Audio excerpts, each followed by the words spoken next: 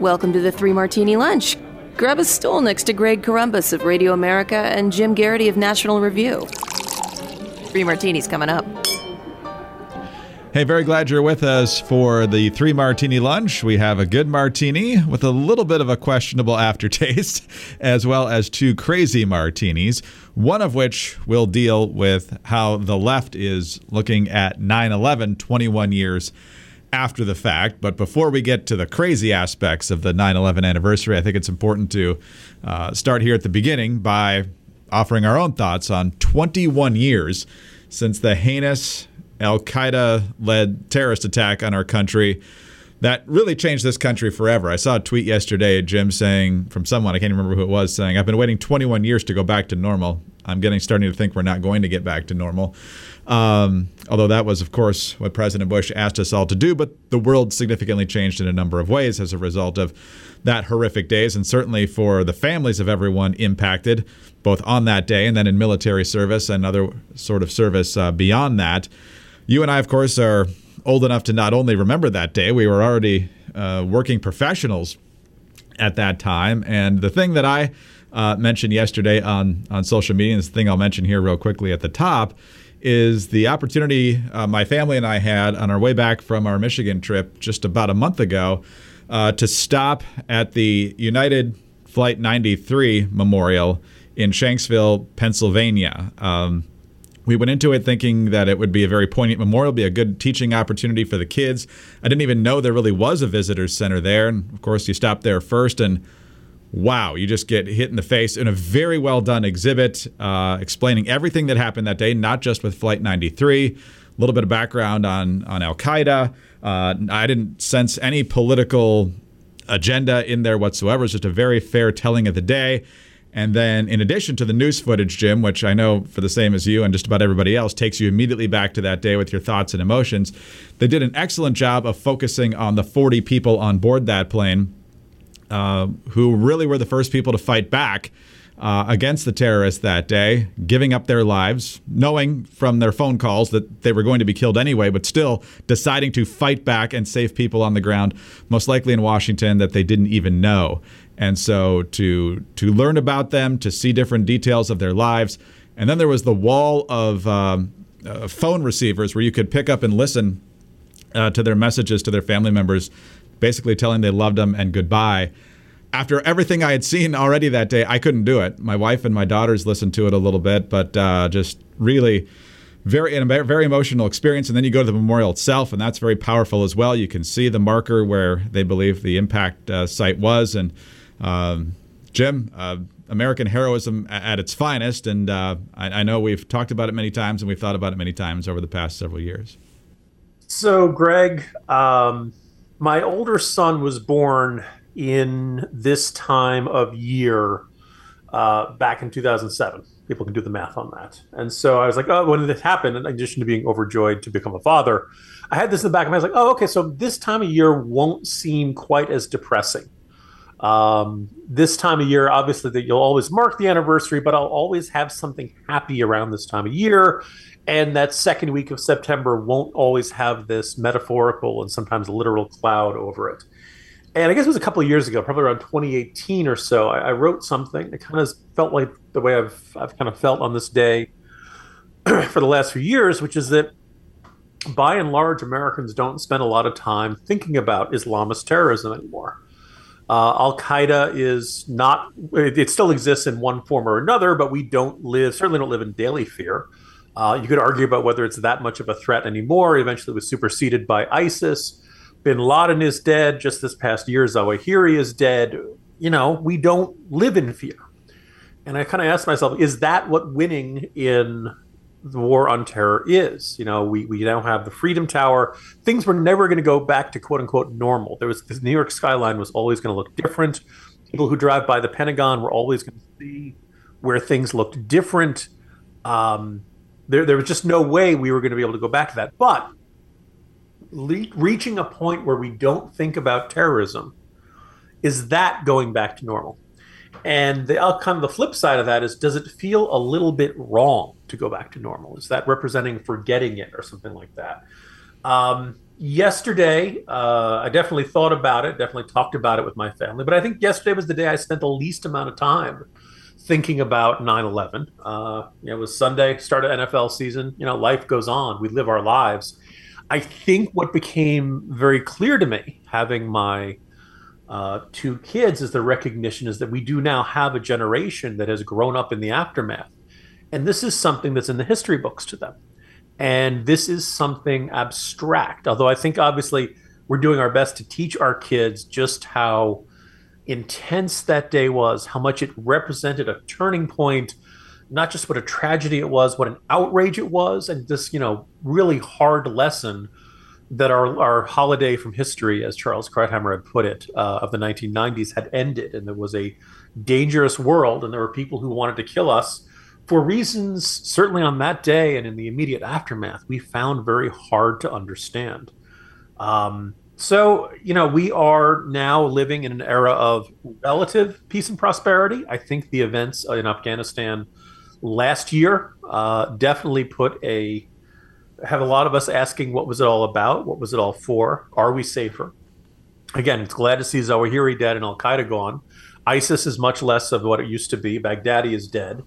But the world does not lack for extremist groups and terror groups and people who want to harm us. So, kind of complicated thoughts as we reach the 21st anniversary. We are, I think maybe that is one of the things that kind of leads into the controversy that we'll discuss in our third martini today. Yeah, absolutely right. And I hope you're right about that. After last year and the way the withdrawal went and the Taliban coming back to power, and great that we killed Zawahiri, but the fact that he felt comfortable enough to just be chilling on a balcony in Kabul means I just fear certain things are coming back to the way they were in a bad way. But we will see. We will see. Hopefully, you're right. I like your optimistic look much better than my fears of what's happening in the wake of last year. But as you said, yes, we'll get to the crazy martini related to 9/11 a little bit later. Speaking of the withdrawal of Afghanistan, though, it's certainly emboldened, it would appear, some of our greatest global adversaries, China saber-rattling with Taiwan, the Iranians, and, of course, Russia. I don't think without the Afghanistan withdrawal, Putin is nearly as bold in going into Ukraine. But the good news is that he's getting his butt kicked right now. This Ukrainian counteroffensive seems to be gobbling up even more territory than the Ukrainians know what to do with. You point out in the Jolt today from Reuters, Ukrainian forces kept pushing north in the Kharkiv region and advancing to its south and east. Ukraine's army chief said on Sunday, a day after their rapid surge forward drove Russia to abandon its main bastion in the area, in the worst defeat for Moscow forces since they were repelled from the outskirts of Kyiv in March. Thousands of Russian soldiers left behind ammunition and equipment as they fled the city of Izium, if I'm saying that right, which they had used as a logistics hub. Ukraine's chief commander said the armed forces had regained control of more than 3,000 square kilometers since the start of the month. Moscow's almost total silence on the defeat or any explanation for what had taken place in northeastern Ukraine provoked significant anger among some pro-war commentators and Russian nationalists on social media. Some called on Sunday for Vladimir Putin to make immediate changes to ensure ultimate victory in the war. So, Jim, once again, what Putin thought would be over maybe by March is still going on. And if anybody's winning right now, it doesn't seem to be him. Yes, look, this is a very good martini with a little bit of a potentially bad aftertaste. I'll get to that in a moment. But look, since March, we've been reacting with a sense of wow. The Ukrainians really are fearless and plucky, and they're facing overwhelming odds. And the Russian army was at one point was considered extraordinarily fearsome. I think the last year has demonstrated the Russian army was not quite as good as its reputation suggested, and there's now considerable evidence that a lot of the modernization that the Russian government had touted in recent years was another name for a lot of garden variety corruption by military contractors and things like that. The Russian army is not fighting like a state-of-the-art, high-tech, exceptional force that the Russians expected it to be. But pretty much since March or April, there's been this question of, okay, the Ukrainians are much better at defense than we thought. However, are they going to be able to push back? Are they going to be able to drive the Russians out? And at this point, as of this recording, they're doing it sounds like a heck of a job of this, gaining considerable amounts of territory. And it really sounds like whatever limited morale the Russian army had is collapsing quickly. So on the one, this is terrific. There is, as I tried to summarize it today in the Morning Jolt, the good news is that Vladimir Putin and the Russian government are getting humiliated. The bad news is Vladimir Putin and the Russian government are getting humiliated because from the beginning of this, when I've said, look, obviously we want to help the Ukrainians, obviously we want to help not let a country get swallowed up by imperialist ambitions.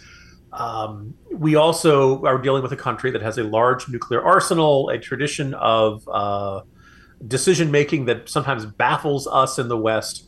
And we don't want this to escalate into, God forbid, nuclear war, but even just a broader war against NATO, et cetera. The question was, how could we stop Russia without escalating this further? And maybe that's an impossible task. A wounded, the fear is that Putin and his regime turn into a wounded dog, which is more dangerous than a normal, healthy dog.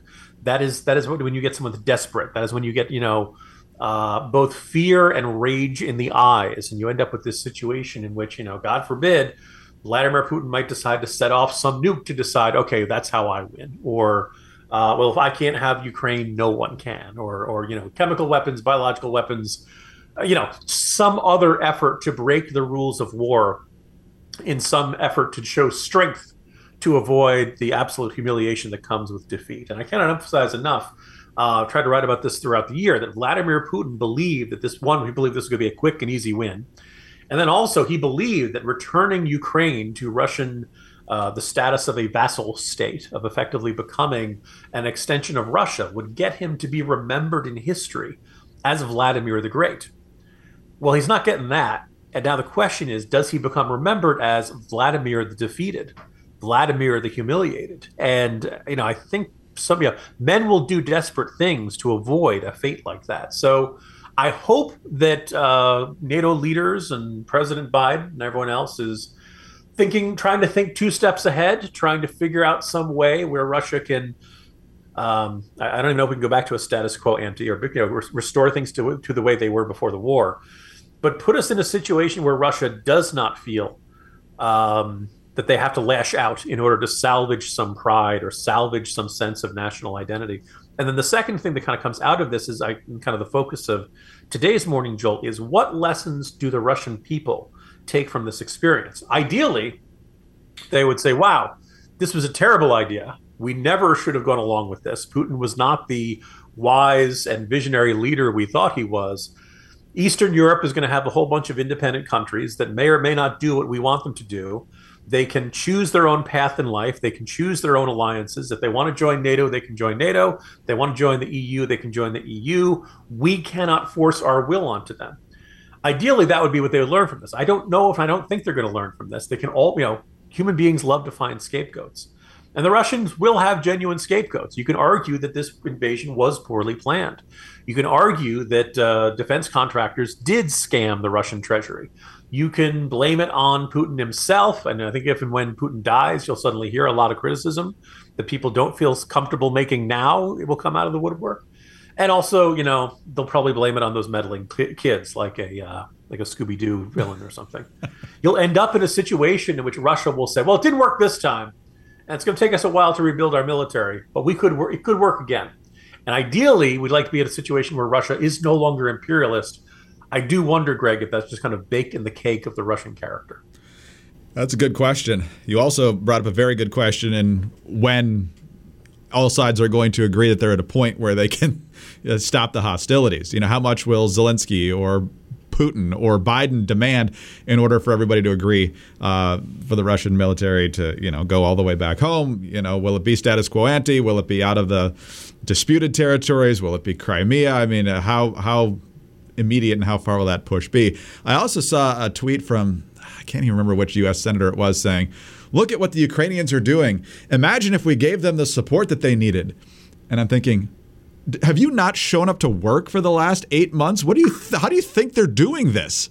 I mean, you've just passed. Well, some of them, Greg, there was that Hawaiian congressman who's also an airline pilot. Some of these guys haven't shown up to work for months. So they really do have an excuse. If you don't remember passing a $40 billion aid package, maybe it's time to pack it in. Wow. All right. Well, maybe you just need to keep track of your money and your human resources, and that's where Bambee can help your business. Look, HR is not just about avoiding risk. As a business leader, you need to do right by the people you employ, and that's why when it comes to HR, you need Bambee. Bambee is an HR platform built for businesses like yours, so you can automate the most important HR practices and get your own dedicated HR manager. First, Bambee's HR Autopilot automates your core policies, workplace training, and employee feedback. Then, your dedicated HR manager will help you navigate the more complex parts of HR and guide you to compliance, available by phone, email, or real-time chat. An in-house HR manager can cost up to $80,000 a year. But with Bambee, your dedicated HR manager starts at just $99 a month. No hidden fees, and you can cancel anytime. Fantastic service, and it's so much cheaper than hiring someone full-time, as Jim just said. So go to Bambee.com/martini right now for your free HR audit. It's spelled BAMBEE.com/martini. Bambee.com/martini.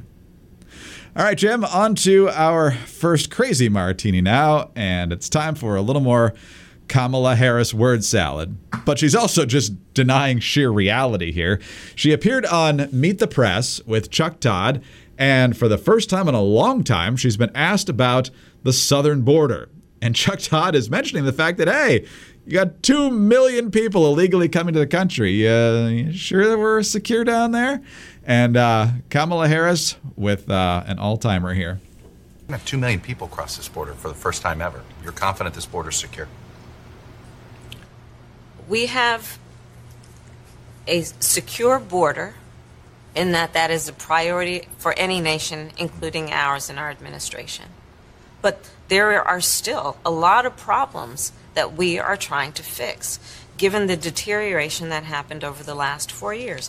We also have to put in place a law and a plan for a pathway for citizenship. So, Jim, it's secure because they wish it was secure. It's a priority for them, so therefore it is secure. I'm not sure how that logic works. Secondly, whatever you say about the Trump administration, they had the illegal numbers way down. They had Mexico agreeing with them. The Remain in Mexico policy was working. At least sections of the wall were going up, replacing bad parts of the wall and so forth. And then she just turns it into pathway to citizenship, which means she doesn't want to talk about this and she has no answers.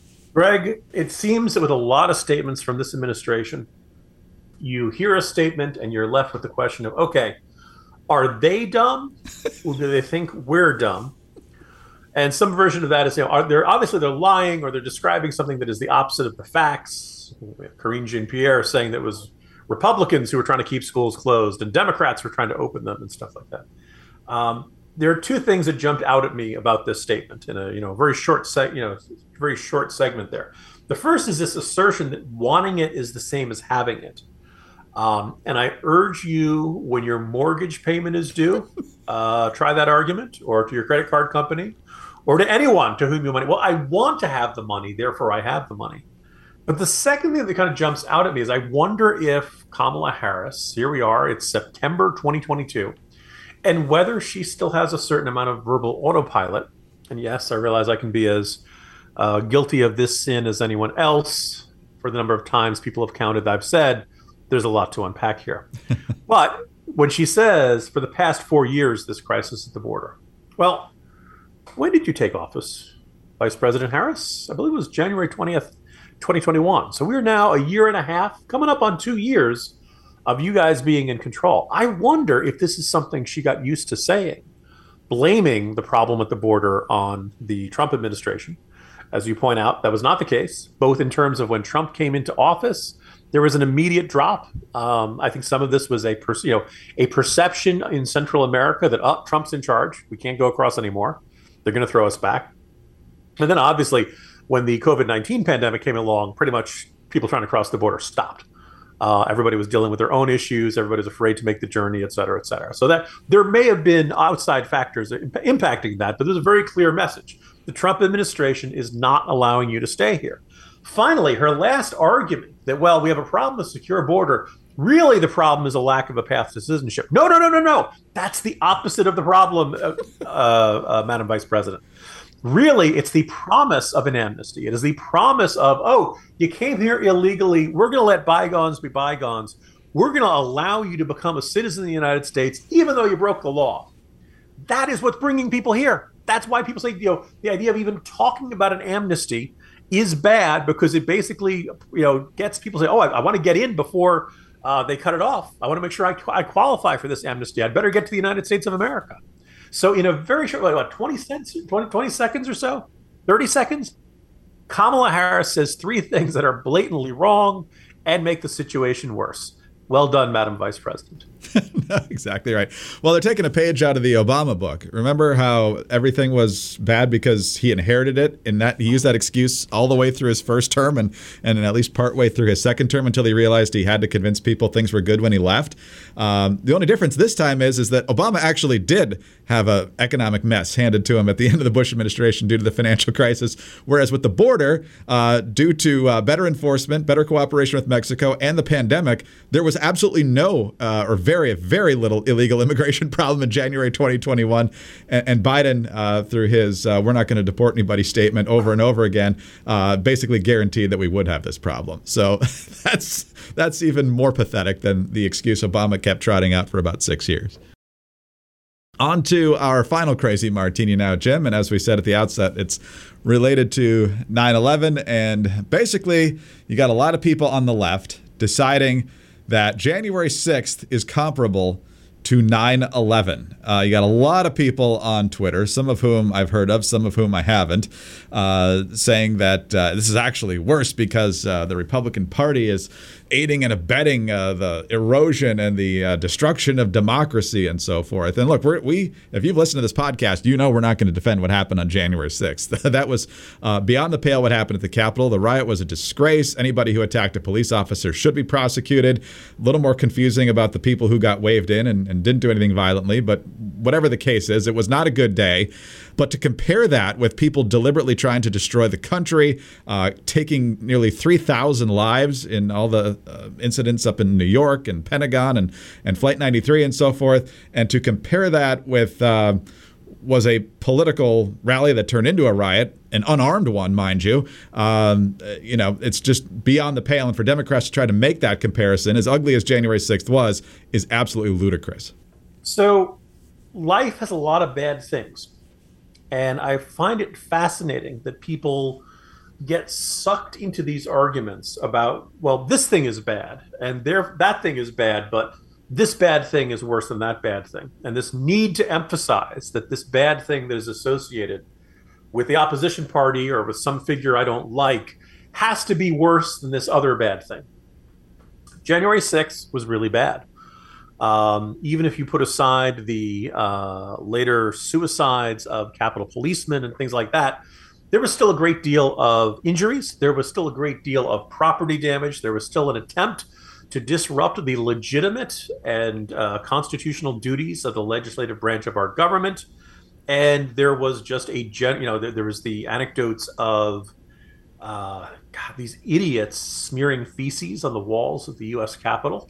This was like this childish tantrum, glorified as some sort of, proclaiming itself as some sort of effort to defend liberty and all this nonsense like that. 9/11 was really, really bad. You'd like to think that just pointing to the death toll would make you say, okay, well, both of these are bad, but one of these is significantly worse than the other, and you probably should not compare them. You shouldn't have to lay this out, but you know what? Not every bad experience is comparable to, say, slavery. Not every injustice in this world is comparable to, say, the Holocaust. Not every person who is bad in this world is comparable to Hitler. You probably should avoid these kinds of really intense, outstanding examples from history if you're not 100% sure that they really line up. I think it was Dennis Miller pointing out the number of people who called George W. Bush, Bush Hitler, right, comparing him to Hitler, particularly because of the Iraq War. And he said that in the minds of some folks on the left, everyone is like Hitler except for the dictator with the funny mustache who's invading his neighbors. And I just kind of this observation about when is it okay to make these kinds of comparisons. I think 9/11 can and should stand out as a unique horror in American life, and that January 6th, a very bad event, and the people who are responsible should be held accountable, and it appears they are being held accountable by a court of law after a fair trial. Every one of these defendants had their right to counsel. Every one of these defendants has had plenty of opportunities to lay out their side of events. I just don't think they're comparable. The guy in the water buffalo hat is a bad guy, but he's not Muhammad Atta. And the idea that you look at these two and can't see distinctions isn't. I think it's not just the reflexive partisanship of this age. I think it's also this need to hype things. It's need to build. It's can't. To quote Spinal Tap, they have to turn it all up to 11. It can't just be January 6th was a bad day. It has to be comparable to that. And the other thing that I kind of reminded of it, I think it was Jonathan Chait. I think there was somebody in the aftermath of the 2016 election said, Trump's victory on election day 2016 was the darkest day of my life. And I was like, oh, I guess you weren't born on 9/11, because that would seem to be, that strikes me as the obvious contender for the worst day of any American's life.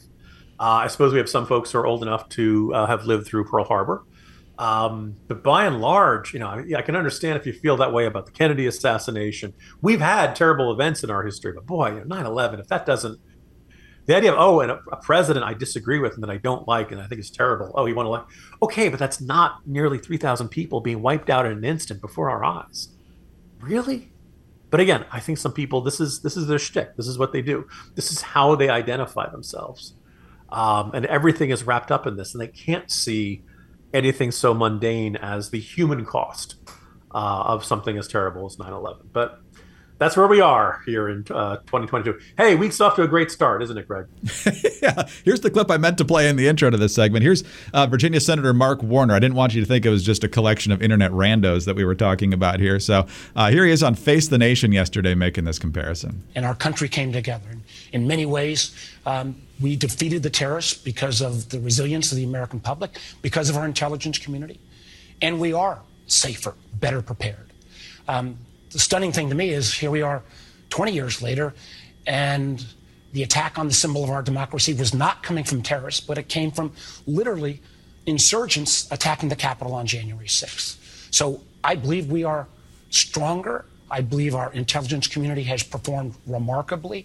I think the threat of terror has diminished. I think we still have new challenges in terms of state challenges, Russia, and longer term, a technology competition with China.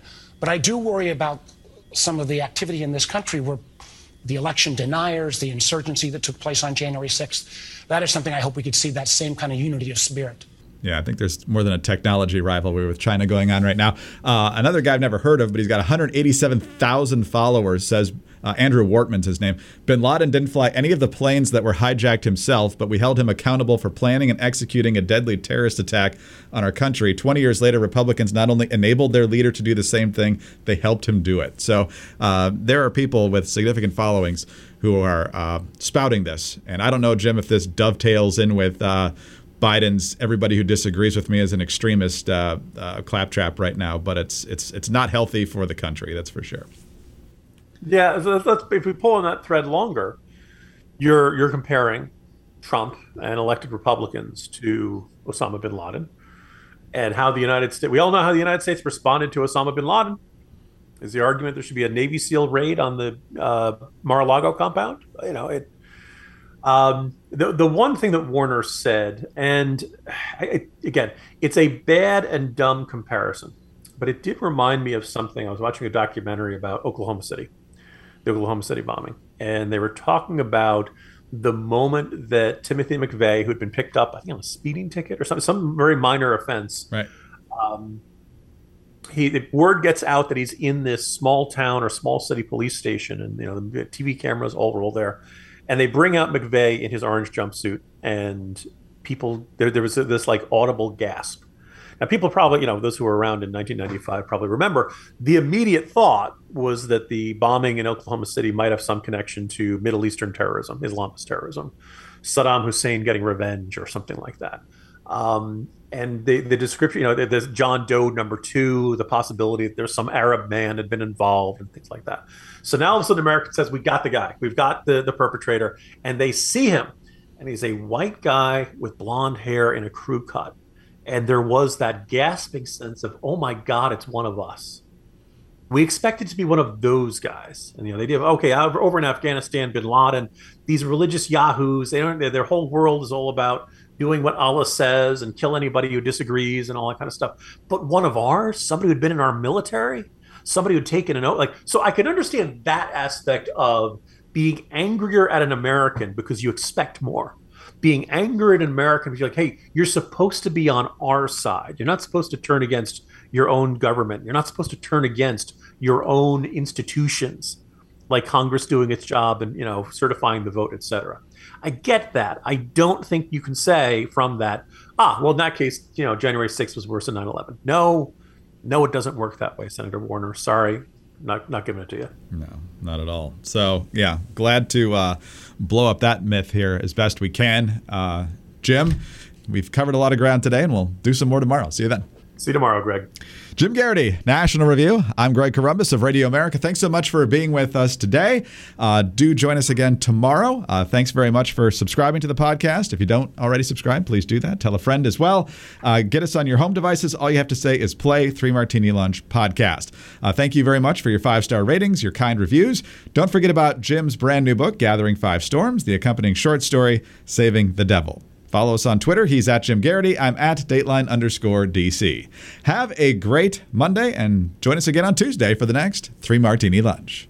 David Limbaugh and his daughter, Kristen Limbaugh Bloom, joined me to share their new book, The Resurrected Jesus. I'm Sarah Carter. On the latest Sarah Carter Show, we'll also discuss how America is suffering by drifting away from God and why believers need to be the light to our neighbors and work to heal our divided nation.